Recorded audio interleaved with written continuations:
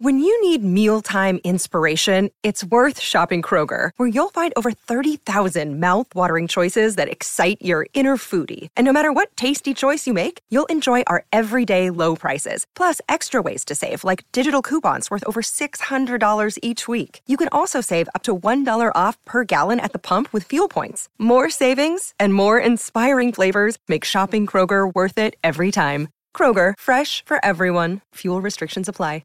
Another day is here, and you're ready for it. What to wear? Check. Breakfast, lunch, and dinner? Check. Planning for what's next and how to save for it? That's where Bank of America can help. For your financial to-dos, Bank of America has experts ready to help get you closer to your goals. Get started at one of our local financial centers or 24/7 in our mobile banking app. Find a location near you at bankofamerica.com/talktous. What would you like the power to do? Mobile banking requires downloading the app and is only available for select devices. Message and data rates may apply. Bank of America N.A., member FDIC.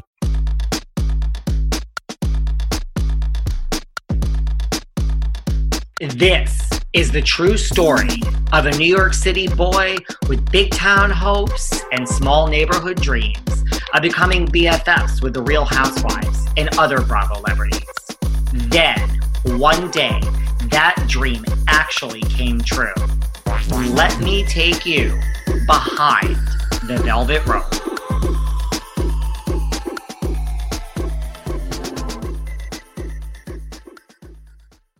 Hey guys, this is David. Welcome back behind the velvet rope. How is everybody doing today? Let's just get right into it because we are here with Real Housewife of DC. Yes, I said DC. The one, the only, Mary Amons. Did I say your last name right? Is it Amons or Amons or neither? It's long A. Amons. Amen. Amen. Amen. Like, amen. Mary is with us today. How are you? Hallelujah. I'm doing well. Thank you. I am really loving being here in Southern Maryland at our family farm. You know, I've been living in Texas for the last 2 years, and I came here in January because my dad was having some surgery and I had a job opportunity to do a design project. And I ended up not being able to get back to Texas because of this whole pandemic. And so I am here hunkered, and it's not a bad place to be. Okay, first of all, let's just describe what I'm looking at. I'm looking at you, and what? It looks like a gazillion acres of land is behind you. Is this farm it's not a gazillion. It's a lot, Mary. It's about 300 acres, and we're down just up from the Chesapeake Bay on the St. Mary's River, and we're just up at the end of the river, and the house that I'm staying in that belongs to my parents, that we've owned since I was 13 years old, was brought over in 1652 on a boat from England by Sir Christopher Wren, who was the architect and designer of St. Paul's Cathedral in London. Oh my God. Sounds really fancy to... I am just looking at how much land is behind you. It looks so nice. And usually there's cows, horses behind me where you can see this. Wow. But so, here you are, you're just quarantined there. So you have a lot of time to walk around, right? Oh my gosh, it's not the worst place in the whole world to be stuck. And my parents, I'm here with my parents, just us. My brother and his wife and 5 children live on the place, but they're in another house. And we're kind of social distancing from them because they're little kids, and my dad and mom are in their 70s and 80s, and dad just had some heart surgery, so we need to be really careful here. So I'm blessed to be just the only out of 6 of my siblings to be here hanging with mom and dad, and this place is beautiful. There's a beautiful kitchen that I've been cooking in, and in the process of being here for the last couple of months, I have decided that I'm going to be launching my blog, my lifestyle blog, and most of it is going to be about cooking healthy recipes. So I've been doing that since I was here.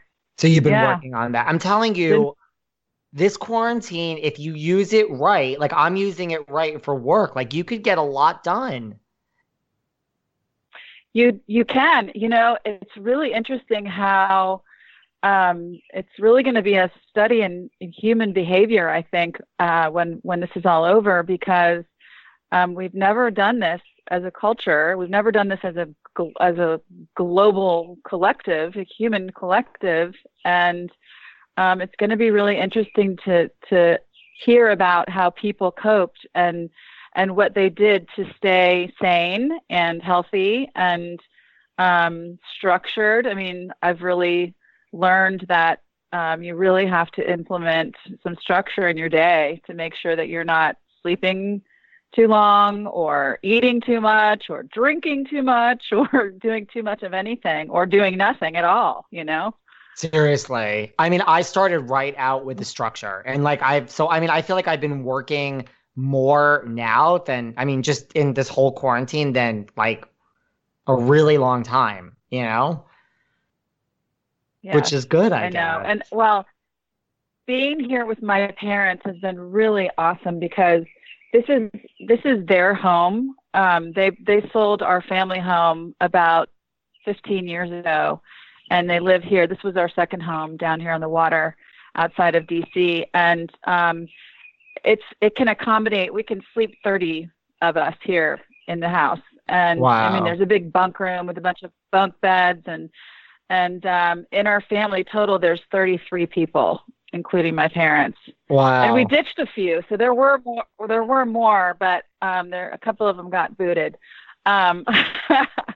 But like husbands. Anyway, that was supposed to be funny, but no, I was going to say, I'm just thinking of the space. Like you have a lot of space. Like that must be so nice for quarantine. The opposite of where I am in New York City. I'm in my apartment. It's not so small, but like, it's nothing like that. Where are your children? But what's been fun? My children are scattered. I have I have 5 total, and 3 of them are now in DC. One of them lives outside of DC, and the other one lives in Charleston, South Carolina.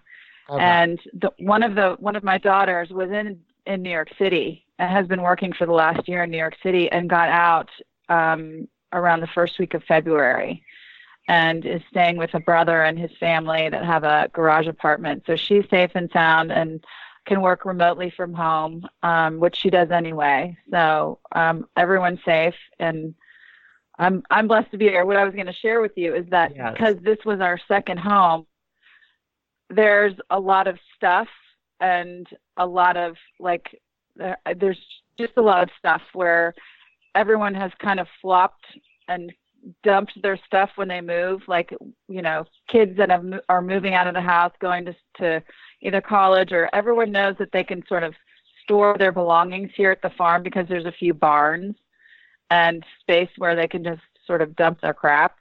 And so my project has been with my mom to just start to clear all that stuff out because it's time. And the other thing that we've done is my mom and I both paint. We've been painting for about 25 years. Oh, wow. And we set up one of the rooms here as an art studio for her because she just retired as a nurse, a full-time nurse at 77. And thank God. That happened in January. Wow. And it had nothing to do with this. It was just time for her to retire. And it's a blessing in disguise because the floor she worked on at the hospital here has now turned into the COVID floor. So, wow. Things happen for a reason, no question. Well, kudos to her for working till she's 77. OMG. She's a rock star. We got a Peloton bike. That was the other thing that we've done is we put our art studio and the gym outside in a sunroom area overlooking the pool with a view. And my mom, before she retired from work, she would go, when she wasn't working, she would go to yoga in the morning and spin class at night. The woman is just an incredibly strong, useful, amazing woman. Wow. Grandmother of 25 25 grandkids, you know? Oh my God. I'm just Yeah. jealous that you have a gym. I mean, I'm doing my online boot camps in the morning, but like just to have any piece of equipment, oh my God, that sounds like a dream come true right now. Well, we've both become Peloton addicts. We kind of are. It's funny. Every time I say I'm going to go get on the bike, she'll tell me that she was just about to go get on the bike. So we have a little bit. I think we need to add some structure to our Peloton use too. Like have like a sign out sheet or like one of those sign up sheets, like book your time in the morning Yeah. when you want to work out. Yeah. Now, like, remind me, are you from the DC area originally? I forgot. Yes, I am second generation. My mom is from here. Oh wow. She grew up in the horse country of Virginia, and we grew up in Northern Virginia, just kind of by the CIA in McLean. And you're kind of like an interesting little place to live. It's a little quote from Real Housewives. It's just an interesting little place to live. Colin Powell lives across the street. You remember that? Oh my God. Ethel Kennedy lives down the street, or did.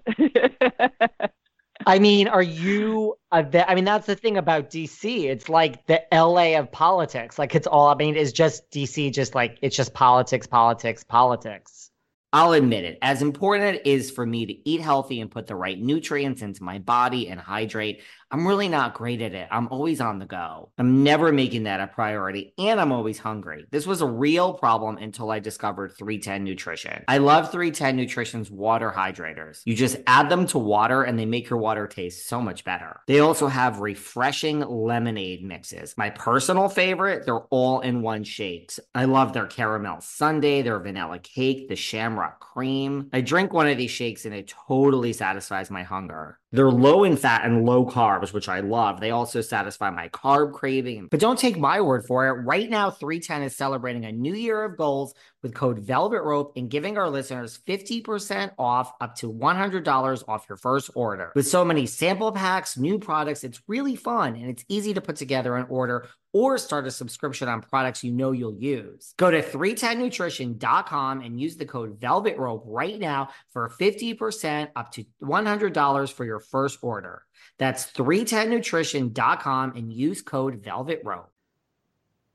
Well, it's interesting that you asked that because it's kind of an unspoken language that if you're in a social setting, you'd never, ever address politics. Although these days, I would say that it's probably a bit different. Now, I've been gone for 2 years, so I don't really know what it's like in the social settings presently. Well, we don't have those anymore, but I mean, since Trump was elected and how people are managing those conversations, or if those conversations are happening in social settings, because it's you know, even the people, if there were people here that voted for him, they're not happy. I can say that. Most of them. Really? A lot of them. Yes, for sure. Especially now. Really? Okay. Interesting. Yeah, for sure. Yeah, I mean, that was going to be one of my questions for you. Like, I mean, that really was a question. Like, COVID aside, like, what's the atmosphere in DC? But I mean, I guess if you haven't been there, but that's the general feeling. Yeah, I haven't spent much time here. Well, yeah. In fact, several members of my family, including my Democratic dad, who, you know, was part of the Kennedy days and worked for President Kennedy, he voted for Trump because he had to vote against Hillary. He did not like Hillary, and he can't even watch him now. It's just he's just repulsed by his behavior, by what he's done, and you know, I think a lot of people feel that way. Even though, you know, I think there has been some good that's happened, but I think overall his behavior is so horrible that something's going to happen. And it's going to be interesting to see what happens at the other end of this, the COVID thing, and how it ends up, because we are in an election year. That's what's so crazy. Yeah, I mean, that's the thing. It's like, yeah, yes. Like, I think this could either make or break the election, really. Yeah. I don't know. I mean, it just depends. And that's the general gist of like. And the whole thing, sorry to interrupt, but this whole pandemic has completely overtaken our news, and the election isn't even really being talked about. And it's just 100% news right now is this pandemic. And, it's just going to be interesting to see what happens. That's what I said the other day. I'm like, I mean, first of all, I've stopped watching the news because I feel A, I'm working too much, but B, I feel like I get enough news just from little snippets from people I talk to. So I have officially stopped watching the news, but I don't remember the news before COVID. Like, will the news ever be about anything else? I mean, I realize not today, but it's hard to imagine like a year from now turning on the news to actual news. Yeah. Well, if you think back before COVID, the entire news stream was all about Trump. Yeah. Nothing else was being discussed. Nothing else, really, unless it was, something really big. But that was like squeezed in there, just mentioned. But it was mostly 24/7 Trump and this administration and what's happening. Yeah. But I find that's interesting what you say about like DC, like the etiquette is like not really to mention politics. I feel you should never mention politics, how much money you make, or your age. Like, don't ask me my age, don't ask me my political affiliation, and don't ask me how much money I make. Other than that, you can ask me anything. I'm a complete open book. That's what I feel. Well, one of the main questions that happens here in DC in social circles is, where'd you go to school? Or if you have children, where are your children in school? It's kind of, there is a little bit of an elitist attitude here about education, and I think that has to do with the politics here. Interesting. Now, so being a DC girl right from the beginning, when they were casting, do you remember when they were starting to cast this show? Like, did you watch the other Bravo, like Housewives, before they kind of brought it to DC? I really rarely watched it. I had been exposed when the OC first started, and my daughters started watching it, and it was on the TV in the kitchen sometimes. And I remember after the first season, they were marathoning it. And I remember being completely sucked into it and going, what in the heck is this craziness? So I was familiar with it, but I really hadn't been exposed to much because I'm not a person that enjoys watching a whole lot of drama and women catfighting. And, I wouldn't call myself a fan at the time, for sure. You were just like, what is this? Yes. And when they approached me, they asked me if I would be interested in being on a reality show. And they didn't tell me what it was. In fact, they wouldn't tell us what it was until we were presented with our contracts, which was like, I want to say 3 months after our discussions began. They were calling it another show. They were calling it Inside Washington. How did they approach you? Like, was there a casting call that you answered, or they reached out to you somehow? No, they basically, so it's the local production companies will pitch Bravo to bring the show to their city. And so there's a local production company here called Half Yard Productions, and they do say yes to the dress. So they had been pitching Bravo for a couple of years, I think, to bring the show to DC. And it just couldn't, I don't think Andy could visualize politics and how that would work and who would do it and who would agree to do it, because politicians' wives really can't do it. So I think he had a hard time wrapping his head around how that would work. But as soon as Obama was elected, I think that's when things really became interesting to him, because all all eyes were on DC then. And then I think the way Half Yard presented what their concept was appealing to him. But no, I think the way it was done is the production company went to a lot of the girls who do PR in DC to sort of figure out who would be good candidates and who would actually agree to do the show in DC. Yeah. So they found me, and Linda and I are old dear friends, and I pushed her forward and said, you know, this woman would be perfect. We're already friends. She's a hoot. She's a successful businesswoman. She's been in DC for over 25 years. She's got children. She's hilarious, and we have really good chemistry. So I think they sort of tagged us together in the beginning. And then were you like, was anybody upset, or were you upset when they said, guess what, this is no longer Insider Washington or Washington Insider, whatever you just mentioned the title was going to be? We're actually morphing this into the Real Housewives? Oh, can you hear that ding in my computer? No, right. I could hear nothing but some chirping or something. Me? Your nature.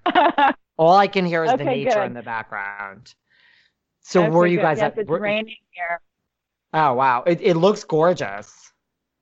Beautiful. So what were you saying? Sorry. Oh, no, sorry. So were you guys like, was anyone upset, or were you upset when they told you, like, forget this Washington Insider concept, this is morphing into something different, and guess what? Surprise, we're part of the Real Housewives now. No, that's not the way it went down, because I'm no dummy. And, you know, the more I learned about what the plan was and what they were trying to do, immediately when I had the first meeting with one of the casting directors, I sat at lunch with her and I said, this has to be Real Housewives. There's just no way. The way you're pitching this and what you're looking for 5 women that are doing different things that could be friends. And I just looked at her and I was like, I know you can't say it, but I know what this is. So I just assumed from the beginning that it was Real Housewives. And that's when they did finally offer me a contract and say they really did want me, I went to my father, who is one of the pioneers of the cable business and a lawyer. And he thought I was absolutely crazy for even thinking of doing such a thing, including my family and putting my family at risk. And I really had to sell him. And when I told him why I wanted to do it and what my theory was around it, he understood and actually said if he were in my shoes, he would do it too. So first of all, I knew that reality shows were not working in DC, that it's really hard to do a reality-based show. That I think the MTV show was here, that flopped. And then I think Rob Lowe tried to do something here in DC, that didn't work or was never picked up. So I said, Dad, you know, I know it's a risk. I know why they want me. And I also know that this probably isn't going to go very far, because I don't think that reality shows really work in DC. And I think Bravo is trying, and this is what my thinking was at the time, that, and I believe I'm right, is I think Bravo was hearing a lot from their fans, their franchise fans, that they were losing followers because it was getting so crazy with, you know, the Atlanta girls, the way they were behaving, and the Jersey girls and flipping tables and all that kind of stuff, that people were getting a bit turned off to this level of drama. And so I think that they were testing to see if the ratings would hold for kind of a kinder, gentler, less chaotic show. And so I think that's what we were, definitely. I think we brought a level of class that hadn't been seen, you know, to the franchise. I think in some ways it was, you know, if the critics if I listen to the critics, I think some people thought we were a little flat and uninteresting. But I think a lot of that had to do with the Salahis and the way the Salahis completely overran the show with their behavior and their nonsense. And so they had to go, our producers had to go back and re-edit the show to make it completely about that one incident, which really just made us, go away. I'd have to go away. Yeah, no, I got a lot of questions about that and a lot of theories and a lot of statements. Why do you think, but to your point, why do you think reality shows why do you think it's hard to do a reality show in DC, or why don't they work? Just because none of the politicians' wives can really participate, or the politicians can't participate? People in DC like to hold their cards very tight, and they like to keep their business quiet. And there's a lot of wealth here that people don't like to show their stuff off. People have nice things and nice cars and nice homes, but they don't necessarily have it flashing around like cities like Dallas, Texas, and Los Angeles. So I think that to get people to really be to bring on the drama here in DC is it's a big stretch, I think, because and all that participated and were cast. I know that I can speak for Linda and myself. We both said, we're just going to be our authentic selves. We're not interested in acting a certain way to, cause problems and I told our producers, I said, I am a very non-confrontational person. I actually don't like conflict. I flee from conflict, actually.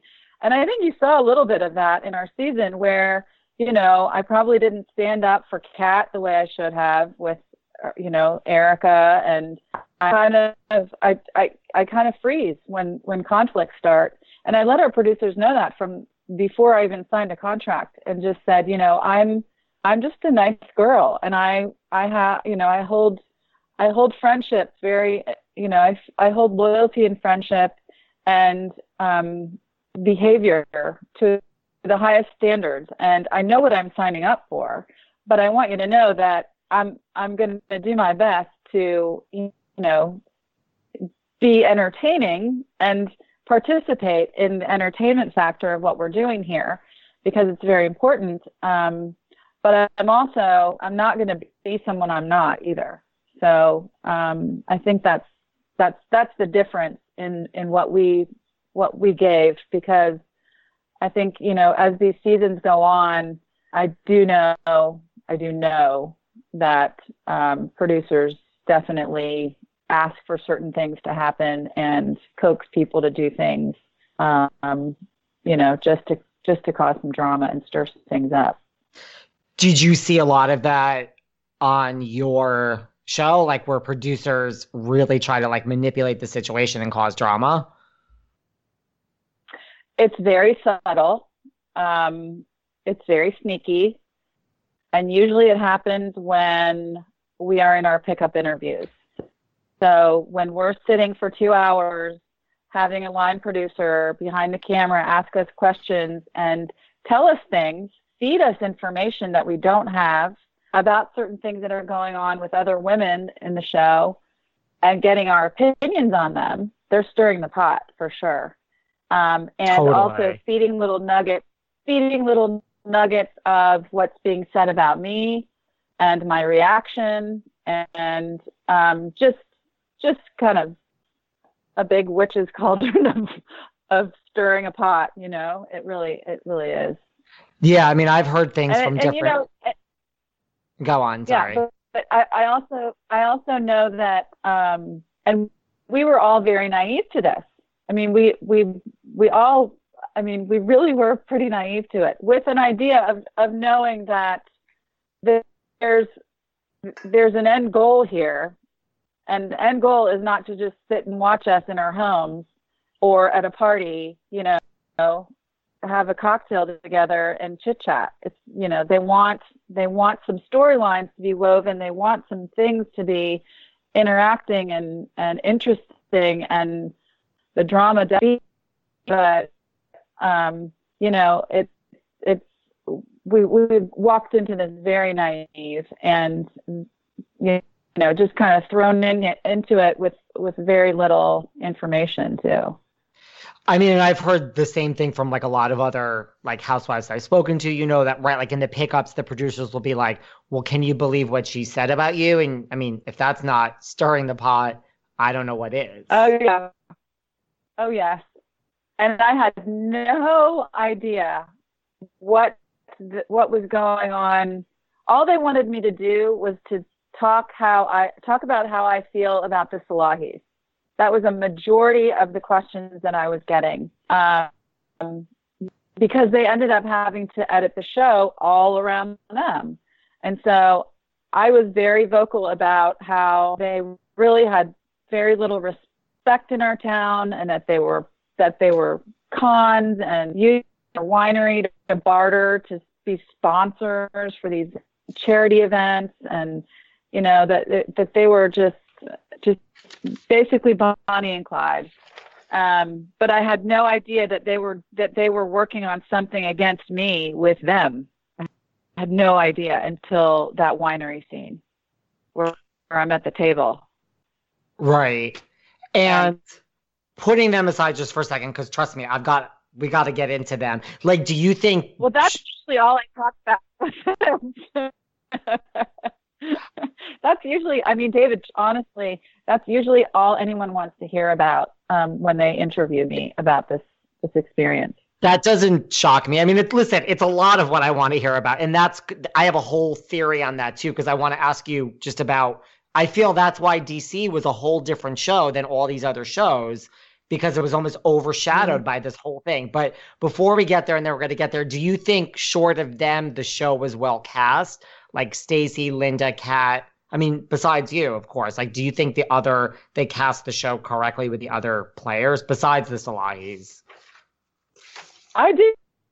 I think we're a great group. I think I put that in my Twitter feed today. I said, the four of us, so much fun together. And I think there was enough drama and enough pot stirring with the four of us that was interesting. But I do think that the show was well cast. I think that it was.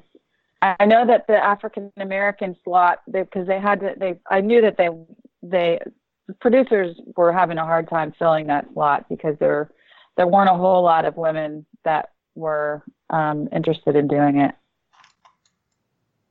And they specifically wanted an African American for one of the slots.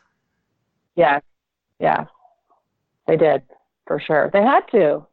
I mean, and that's one of the things, there's all of this, because I don't know if you follow any of the Housewives now, but the fact that, the Real Housewives of Beverly Hills, they have an African American, Garcelle. This is like the first season. Like, there's been all of this hoopla over like the casts are either African American, like Potomac and Atlanta, or they're predominantly white, and there's no racial mix in any of the casts. And now I'm like, well, wait a second, DC had this, people. Does anyone realize that this existed on the Real Housewives of DC? Yeah. Like, this already existed.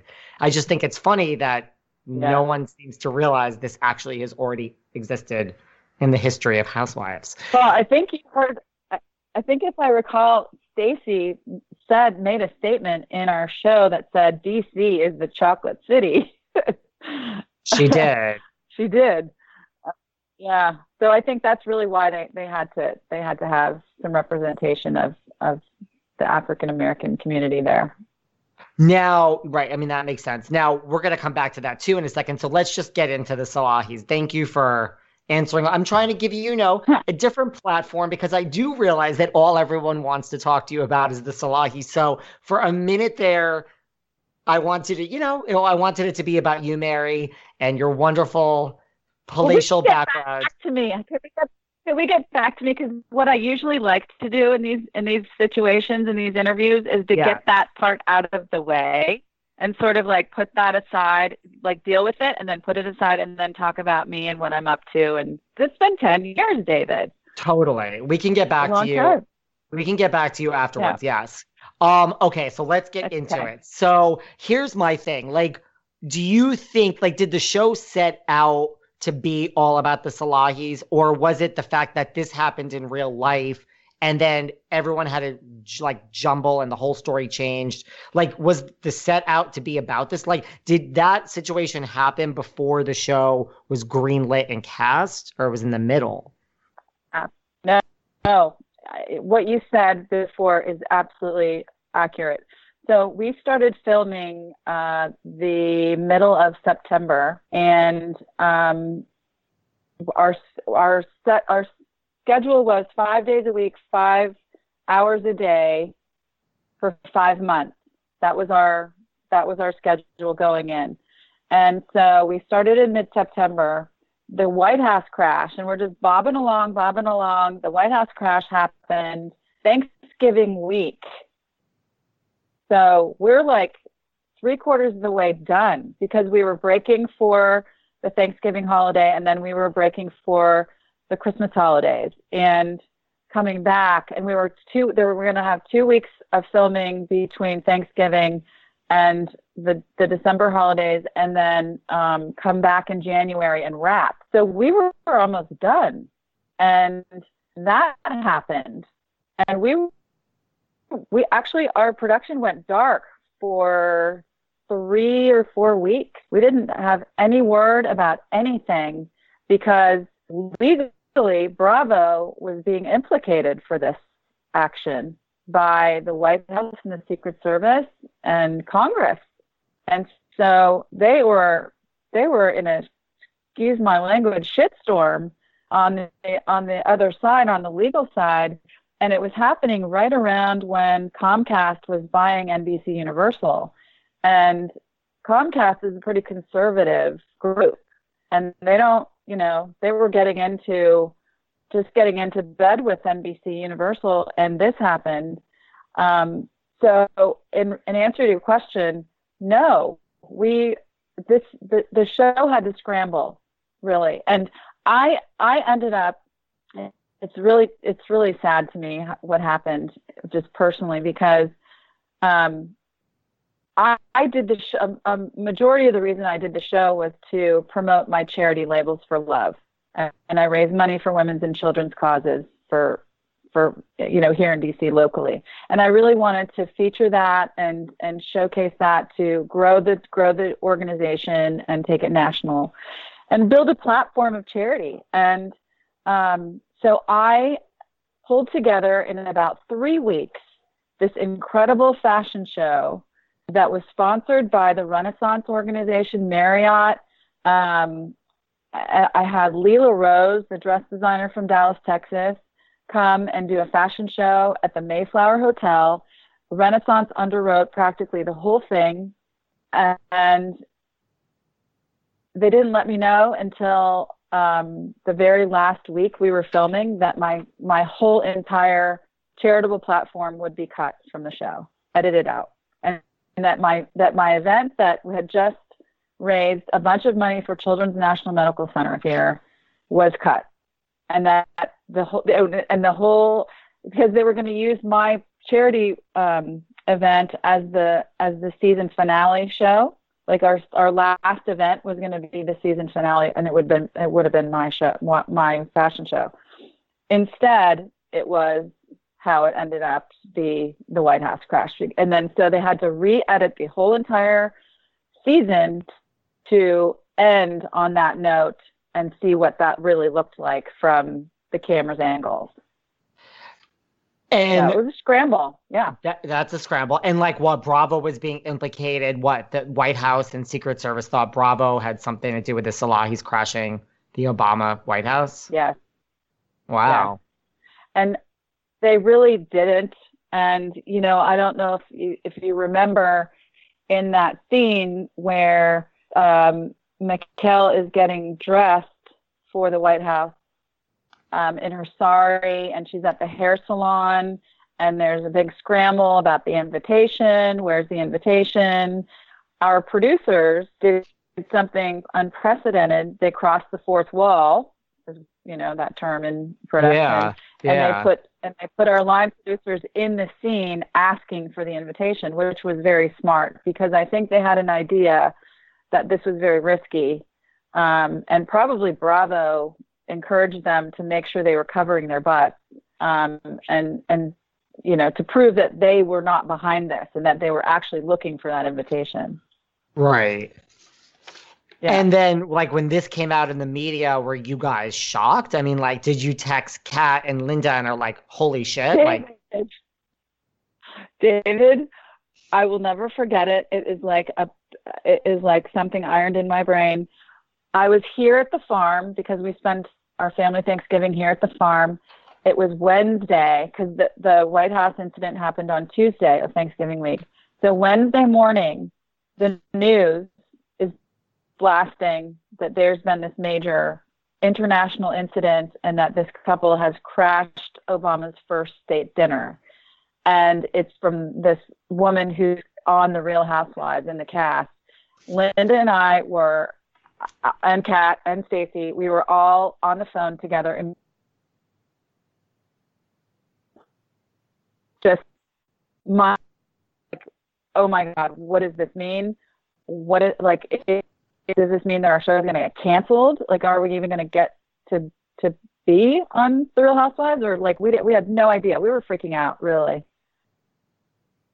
We got no information.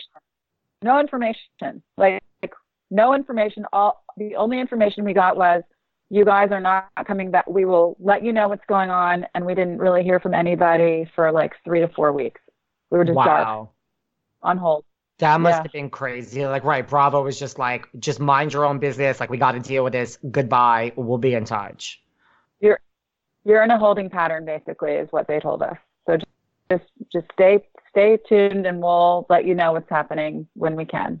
Wow. It was a mess. It really was a mess and very upsetting.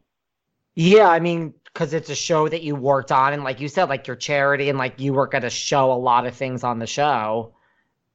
Yeah, and a lot of it was edited out because they had to re-edit the show to deal with the end crescendo of what this looked like behind the scenes at the end. And at the reunion, I mean, I don't know, Michaela's argument or whatever, it made no sense. Oh my God. I've been reading because there's been a lot of people talking about it lately because we're at our 10-year anniversary, and it's funny how people are talking about that reunion and how Michaela really showed her colors, and the way she was busted about the Redskinette cheerleader lie, and I mean the MS thing, and there was just so much that she just dug herself in a hole even deeper at the reunion. And I guess they just thought they just thought they were entitled to be there. I guess, invitation or not, is really what it came down to. I think there was something that was unique to whatever they worked out that made it so they thought that they could somehow get away with it, like with Michelle Jones, who was in the I think she was Secretary of the Army or something, worked for the Secretary of the Army, and they had involved her in their charity event in September, and so they were friends with her, or acquaintances with her, and I think that Michelle Jones truly was trying to get them in, but there was never a confirmation. So I think what they did is they just risked it, that they had enough to go on to just show up and con their way in, which is what happened. That's crazy. When this happened and you guys were on the phone and you were on hiatus for 4 weeks, did anyone say or think, I mean, to the best of your knowledge, like, you know what? This could be great for our show. Like, did anyone think like this is such like so sensational and let's sensationalize this? Do you think the producers thought that? Like, holy shit, we hit, jackpot? Or like, did any of the cast feel that way?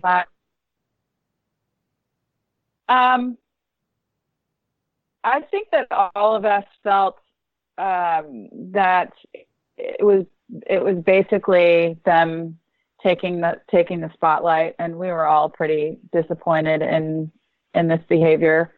I mean, it's not just about the TV show either. It's about the safety of our president. And we really were shocked that they made a decision to go that far, and put our president and the White House in jeopardy. I mean, and in a way, it was kind of a blessing in disguise, because what it did is it tightened things up. And I'm sure, security to get into a state dinner now is extremely tight. And so thank God it wasn't somebody else that could have done some real damage. And it was just this stunt by a reality show, someone who wants to just be famous. I mean, is that what you think the motivation was? Like, do you think it was tied to the show, or they just wanted to be there, or you think it was tied to the show? Like, we want to become infamous. Oh, I think that they were just pushing the envelope. They would never have tried to do this if it wasn't for the show. No way. This was all for cameras. I'm sure that they sat there and plotted a way to get in. And apparently, I've read something because I've just been doing some reading about what's out there, because I don't know what's out there about what happened. I really didn't spend much time reading, what theories were or what they were saying afterwards. I mean, I just kind of was so disgusted at the end of it that I just I couldn't even watch Bravo TV. In fact, to this day, it's a bit hard because of even the music for Real Housewives is bothersome to me, because it brings back some feelings of disgust and disappointment that are challenging. But I was reading how Tarek Salahi, I guess, reached out to someone just weeks prior to crashing the White House Correspondents' Dinner, because that happened before the White House. They crashed into the White House Correspondents' Dinner before. And I think that there's been someone that reported that Tarek was doing some reconnaissance or research about how to crash a major event like that. Wow. Like what's the strategy to do that? So I think that there was some real conniving going on for sure, but these people would not do this unless there were cameras on them. They just didn't have, there just would have been no motivation. I mean, they were just conning local, like, charitable events, social events here in DC. Nothing like that would have happened. No way. And then were you guys all pissed at the producers and, like, Bravo, like the rest of the cast, like, just our show? I mean, you were obviously at the Salahis, like, you hijacked our entire show. And then, like, did that spill over to, like, resentment with the producers? We let them know that we were not happy, and that we were hopeful in the editing process that they would salvage the ability to develop our characters enough to go forward and not make this a huge waste of time and waste of money, because you're not paid much in the first season, and you end up spending a lot of your own personal money to do this. And so we felt like we did encourage them to do what they could to paint the picture enough so that this wasn't going to just crash and burn because of this incident, which, I think they tried their best. I don't think, they had a choice. And then plus, I also think they were getting directives. I think they were getting directives from Bravo directly that this was how it's going to have to play out. Right. Like, this is a huge event, and Bravo was, in a way, probably happy that this was part of their show. Yeah. And we did take some steps. Actually, the four of us did band together, and we did have a meeting with our producers before we went back to work in January, saying that we don't feel we can't work with them anymore. We don't want to work with them anymore. If you want us, we kind of did a little protest move, and our producers heard us, and we're very apologetic and understood where we were coming from. And we were pretty firm about our feelings about what had happened, and putting pressure on them to really do the right thing by us with the editing process, and not make this a huge waste of time, like I said. And basically you went to the producers and said, if this show comes back, the four of us will not work with these two. Or Michaela. Yeah. And we had one more scene, and God bless Kat. Kat was the one who was the scapegoat here, who ended up agreeing to go and have a meeting with them at Stacy's house. I don't recall exactly what transpired, but I think it was Kat, basically, because Linda refused to work with them. I refused to work with them based on what they had done to Lolly and what they were accusing Lolly of. There was no way I was going to be in the same room with them again on camera. And because this was serious. I mean, we're talking about some serious stuff that went down. I mean, a White House crash and FBI investigation allegations against my daughter that were absolutely erroneous. Like, that's BS. No way. Yeah. I'm not doing it. And TV, drama or not, I'm not doing this. This is how serious I am about this. And so Kat bit the bullet, took the bullet, and there, and we all were in the house, but Kat was in the room when the Salahis came to the door at Stacy's house and had a conversation with them about what happened. And that was it. And we didn't see Mikkel again until August. Wow. So we wrapped and did all of our promotional shoots, everything, and she was not there because we told them that we would not work with her anymore. So they in our promo shot with the five of us in the White House in the yellow room, that show, that picture, she was photoshopped in. Really? She was not there with us. So you guys you didn't even want to see her for a picture? No. We refused. So we didn't see her until we showed up in LA for press.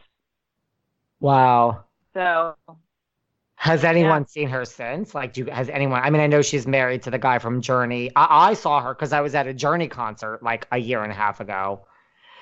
And there she was. Did. She was. I was in the front row, or was she backstage? She was. Well, I was in the front row, and then like between the front row and the stage, there was like that little pit area, and I was like, "Oh fuck, that's Michaela." Yeah. So she's there, right on tour. No, so that. Yeah. Oh yes, I know. With hearts all over her.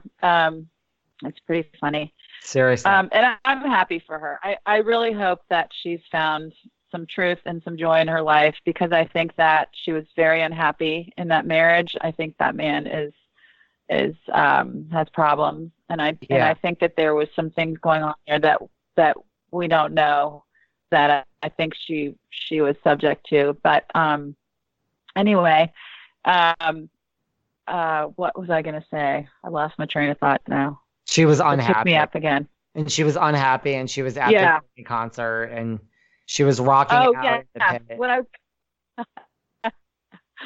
She's very happy now, it appears, and very well taken care of.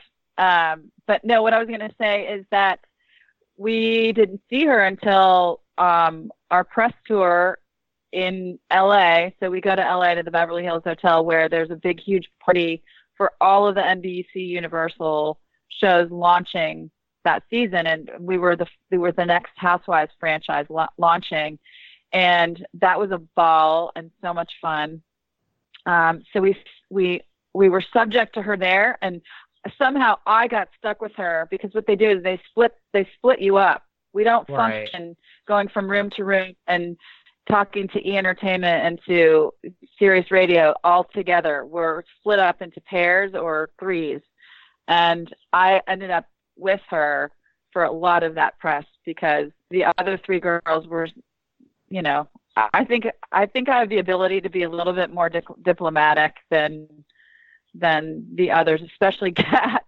I was gonna say, Kat I refused. think. I mean, she's just like outright nasty to her. Wow. Why do you think the show But yeah, work?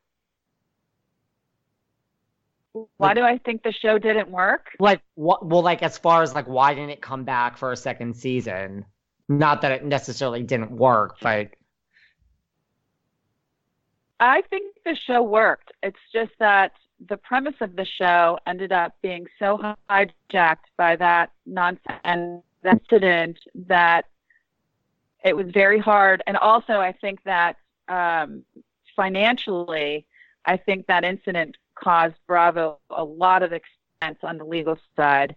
And so their business model was kind of blown out of the water. that frankly. makes sense. And I also think that Andy was getting a lot of pressure from this new partnership, or this new ownership from Comcast that, this isn't going to work. This is too risky for us. This is not, I really do think that it had to do with the risk of the Salahis. And also, I believe that launching in such a crazy way with such a crazy premise would have made it hard to replace her if they had kicked her off and had us four. Right. I don't know who else they could have brought on that would have, brought drama like that. So, I think they had a hard time casting the show to begin with, to find people that were appropriate and interested in sharing their lives and opening up themselves to do it. We did have one girl that quit actually the day we were signing our contracts. She was going to be a sixth cast member. Oh. Her name was Lisa Spees, and she's a political consultant to some potential political candidates, and she came all the way to the end. And then the day we were going to sign our contracts, one of her clients said that he was going to fire her if she did it. Wow. So she declined at the very last minute. So we were going to be six, and that would have been interesting. I think it would have been a little bit different, because she was a piece of work too. Wow. And very interesting and animated and politically driven, very politically driven. How do you feel about Potomac? Like, are you like, well, why aren't the DC girls back? I mean, how does this, it's so right there. I mean, do people ask you about Potomac a lot? They do. And, I've only watched a few episodes of that show ever. Like, I don't watch it. I think the flavor of that show is different. I think that it's not necessarily about DC. I think the reason they called it Potomac is because it's about the river. I mean, the Potomac River is a major thing here in DC, and DC and Maryland are on one side and Virginia is on the other, and it's really a stone's throw across the river to get to either of the three places. And to me, the reason they chose the name Potomac is because it's identifying the place, but it's not DC. It's not about DC. It's right. It's about women that live around DC and mostly in Maryland. I don't think any of those women live in DC. No. Not that matters, but I think that it's specifically been oriented around just the lives of the women of that area, not about politics, not about social scenes, it's not that makes sense. And you don't know any of them, like Karen or Giselle or any of them? I don't know any of the. I know Charisse, and she's not on the show anymore. No, she's not. She's the only one. And then before Robin. I know Robin. Oh, you do? I know Robin. I forgot that she's on it. Yeah, I do know Robin, and she's awesome. And she is one of the last people that I would have thought would have done that too. She's very quiet, very unassuming, very authentic, very down to earth, works hard, and she's just a really cool, laid back chick. And I was so surprised when I saw it was her that was on there, and she's done a great job from what I can see. I mean, just from watching her on social media and stuff. I haven't seen the show, but I think that she's brought some. I think she's brought some good stuff to that show. I think so too. She's really nice. And then before we bring it back to you and wrap up and we talk about everything you're doing in your life right now, do you think this show, forget about the Salahis for just pretend like they're not part of it or never were, do you think the show would be different because we saw political stuff and race stuff? Like, do you think how different would it be now under the Trump administration? Like if the Salahis were not in it, but it was the four of you and some other girl, do you think the show would be totally different under a Trump administration? David, I think it would be the top rated show in the whole franchise, frankly, right now. I really do.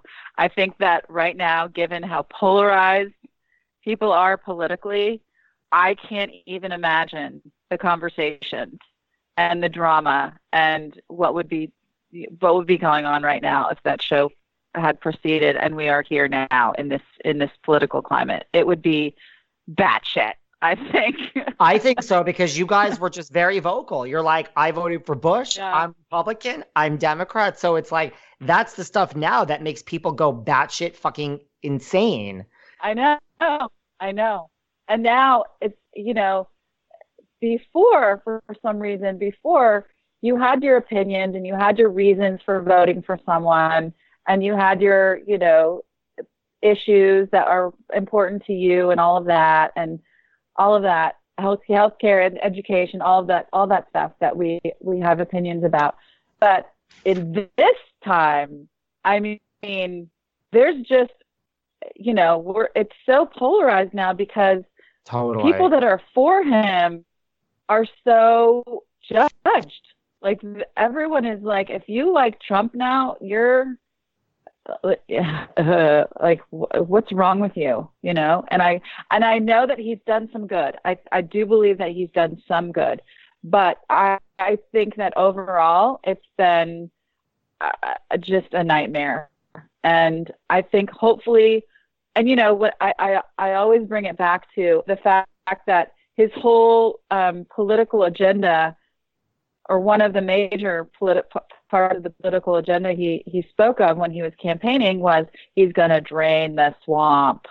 And so when all of this controversy comes up and he is going through an impeachment trial and all of that, it's all about draining the swamp and exposing the political nonsense that does go on, that gets things stuck and not getting done and no resolution and wasted money and people's time and tax dollars and all of that.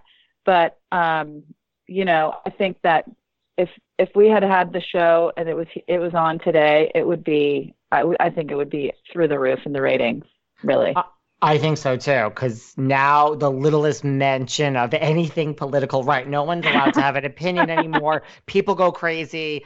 It's insane. But to your point, right? You used to be able to have an opinion about which side you voted for, and you had a discussion, or you didn't have a discussion, but everyone was entitled to their own opinion. Yes, I think it would be off the charts, batshit crazy. So what are you up to now? Like, tell us everything you have going on. And by the way, you can come back anytime you want, and you and I will talk after this offline. But before we wrap up, tell us, what do you have going on now?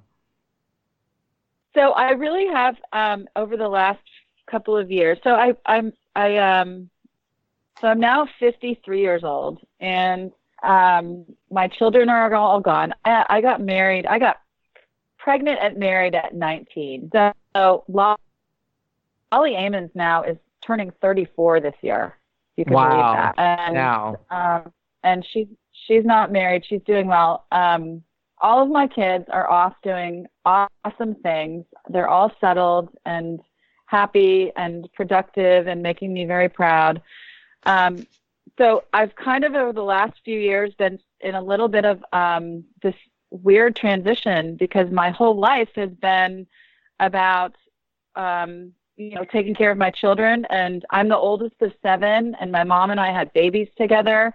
So I've been this like mother figure since I was about 8 years old, helping my mom. And then I got married at 19 and started my family and had 5 kids and was married for 26 years. So I've had this I've had some issues adjusting to this new life. And it's been a challenge to try to figure out really what my true purpose is. And always it's been about charity. Like I grew up in charity. My dad started a charity back in the 70s for Vince Lombardi, raising money to bring cancer. I'm sorry. It's okay. So charity has been a huge part of my life, and that will always be. So that's my heart. And when I got divorced and had to move, I basically moved from my parents' house to my big girl house with my husband at 19, and finished school and went to design school and basically raised my family for most of my life, and then started my charity in 2006. And so I've been in this transition, and what I've figured out is that I'm more than just a mom. Yeah. And so what I'm doing now is that I've moved to Dallas for 2 years, and I'm back here in DC. And what I've figured out is that Dallas is awesome. I've learned so much about myself and grown so much there. And I've been doing some design projects there. And I moved there for love. I met and fell in love with this beautiful man, Jeff. He's in the beauty industry, and he's in Dallas. So I moved to Dallas to be with him.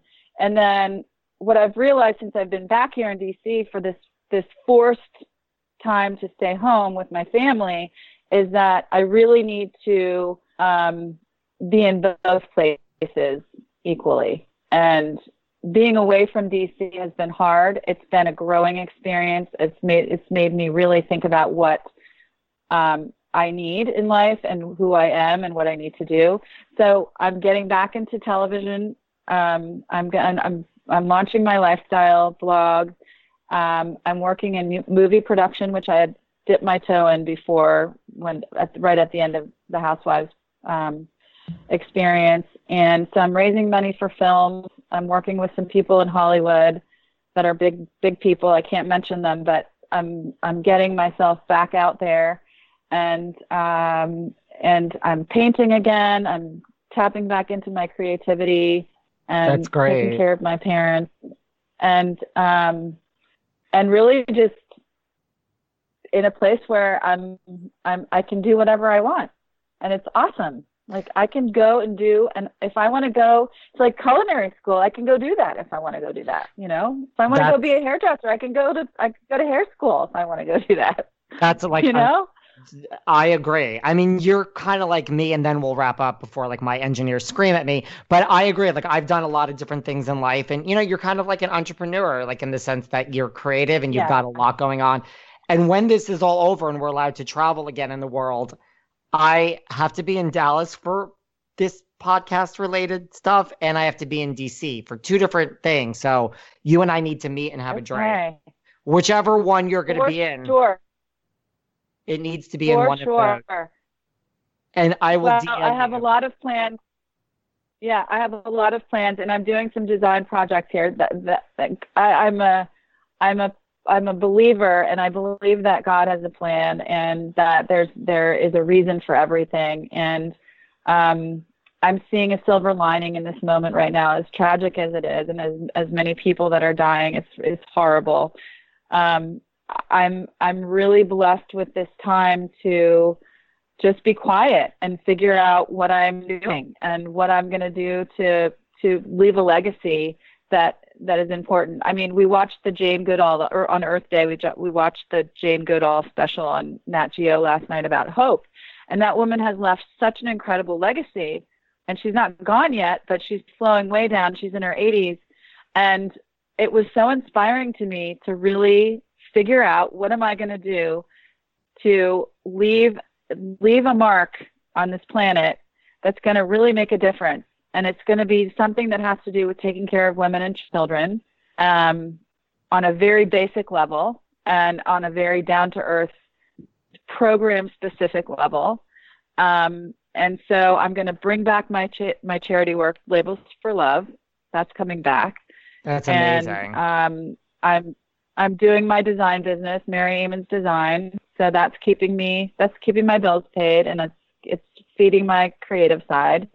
And I have some great clients that I'm working with, and That's some great. really exciting opportunities on the commercial side here in DC that I can't talk about yet, but will be on my social media sometime soon. So I'm just in sort of this transition, and it's a beautiful place, and I'm at peace, and I'm so grateful that my kids are healthy and everybody's safe, and that my parents are still here, and that I can spend this time with them here at this beautiful farm. It looks gorgeous. Now, where can everyone find you on social media? On Instagram? That's the best place? Instagram is my so it's interesting, David, because when our Housewives show was on, Instagram didn't exist. So I have like 20,000 followers on Twitter.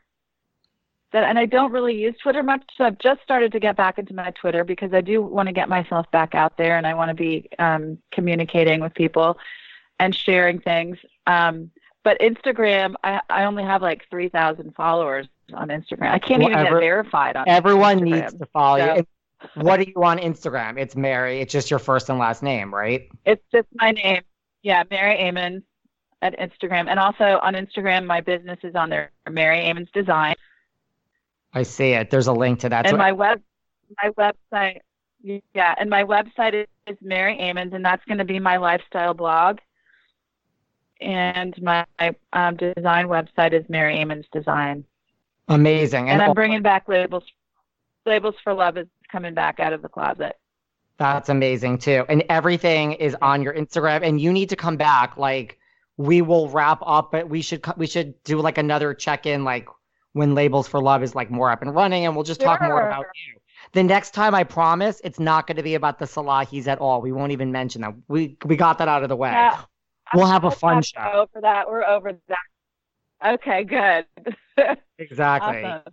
And let me just take a quick screenshot of you. It's still kind of blurry, but I'll just try it. And if it doesn't come out, we'll do pictures later. Okay, let me make my hair cute. One second. Then do it again. Yeah, I'm going to do it again.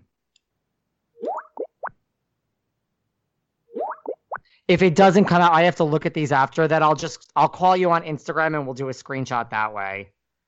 So, but everybody follow Mary Amons. Yeah, and I'll like DM you in a few to say hi.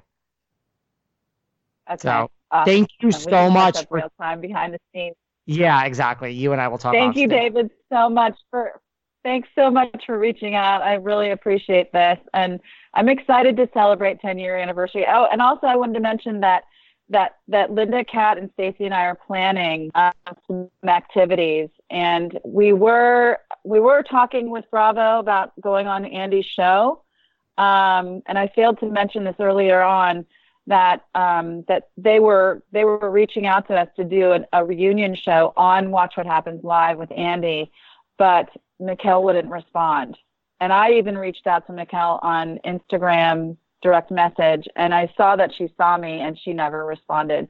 So I think that she's probably been advised that she shouldn't be talking about that anymore, and that is a ship that has sailed in her life. And I understand, it's very understanding, but we're going to do some things on our own if Bravo doesn't step up and put us on the show. But I have a feeling that we probably will meet with Andy at some point on his show when everything gets back to normal. I hope so. And I have to talk to you about something with that too after this, because I had something to tell you. But all right, I'll like DM you in 5 minutes. And love you. The next time you're coming on, it's just about us and you. All right, I'll talk to you in a few. Okay. All right, David. Thanks so much. All right. Bye. Bye. Bye. Bye.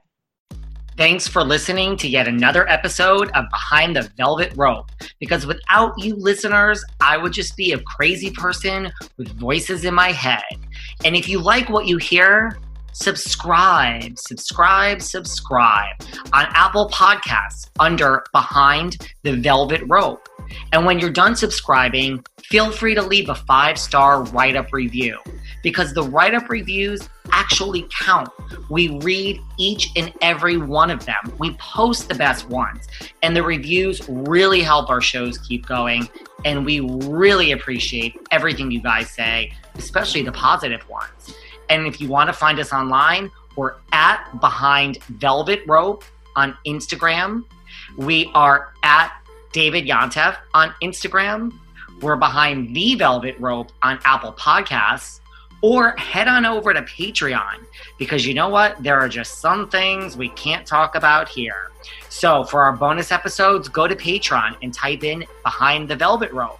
And if you still aren't sick of me and you want more David, go to Cameo and book me on Cameo. And you can ask me anything there. I'll answer whatever you want. And I have a bargain basement price of $10. Thank you guys. See you soon.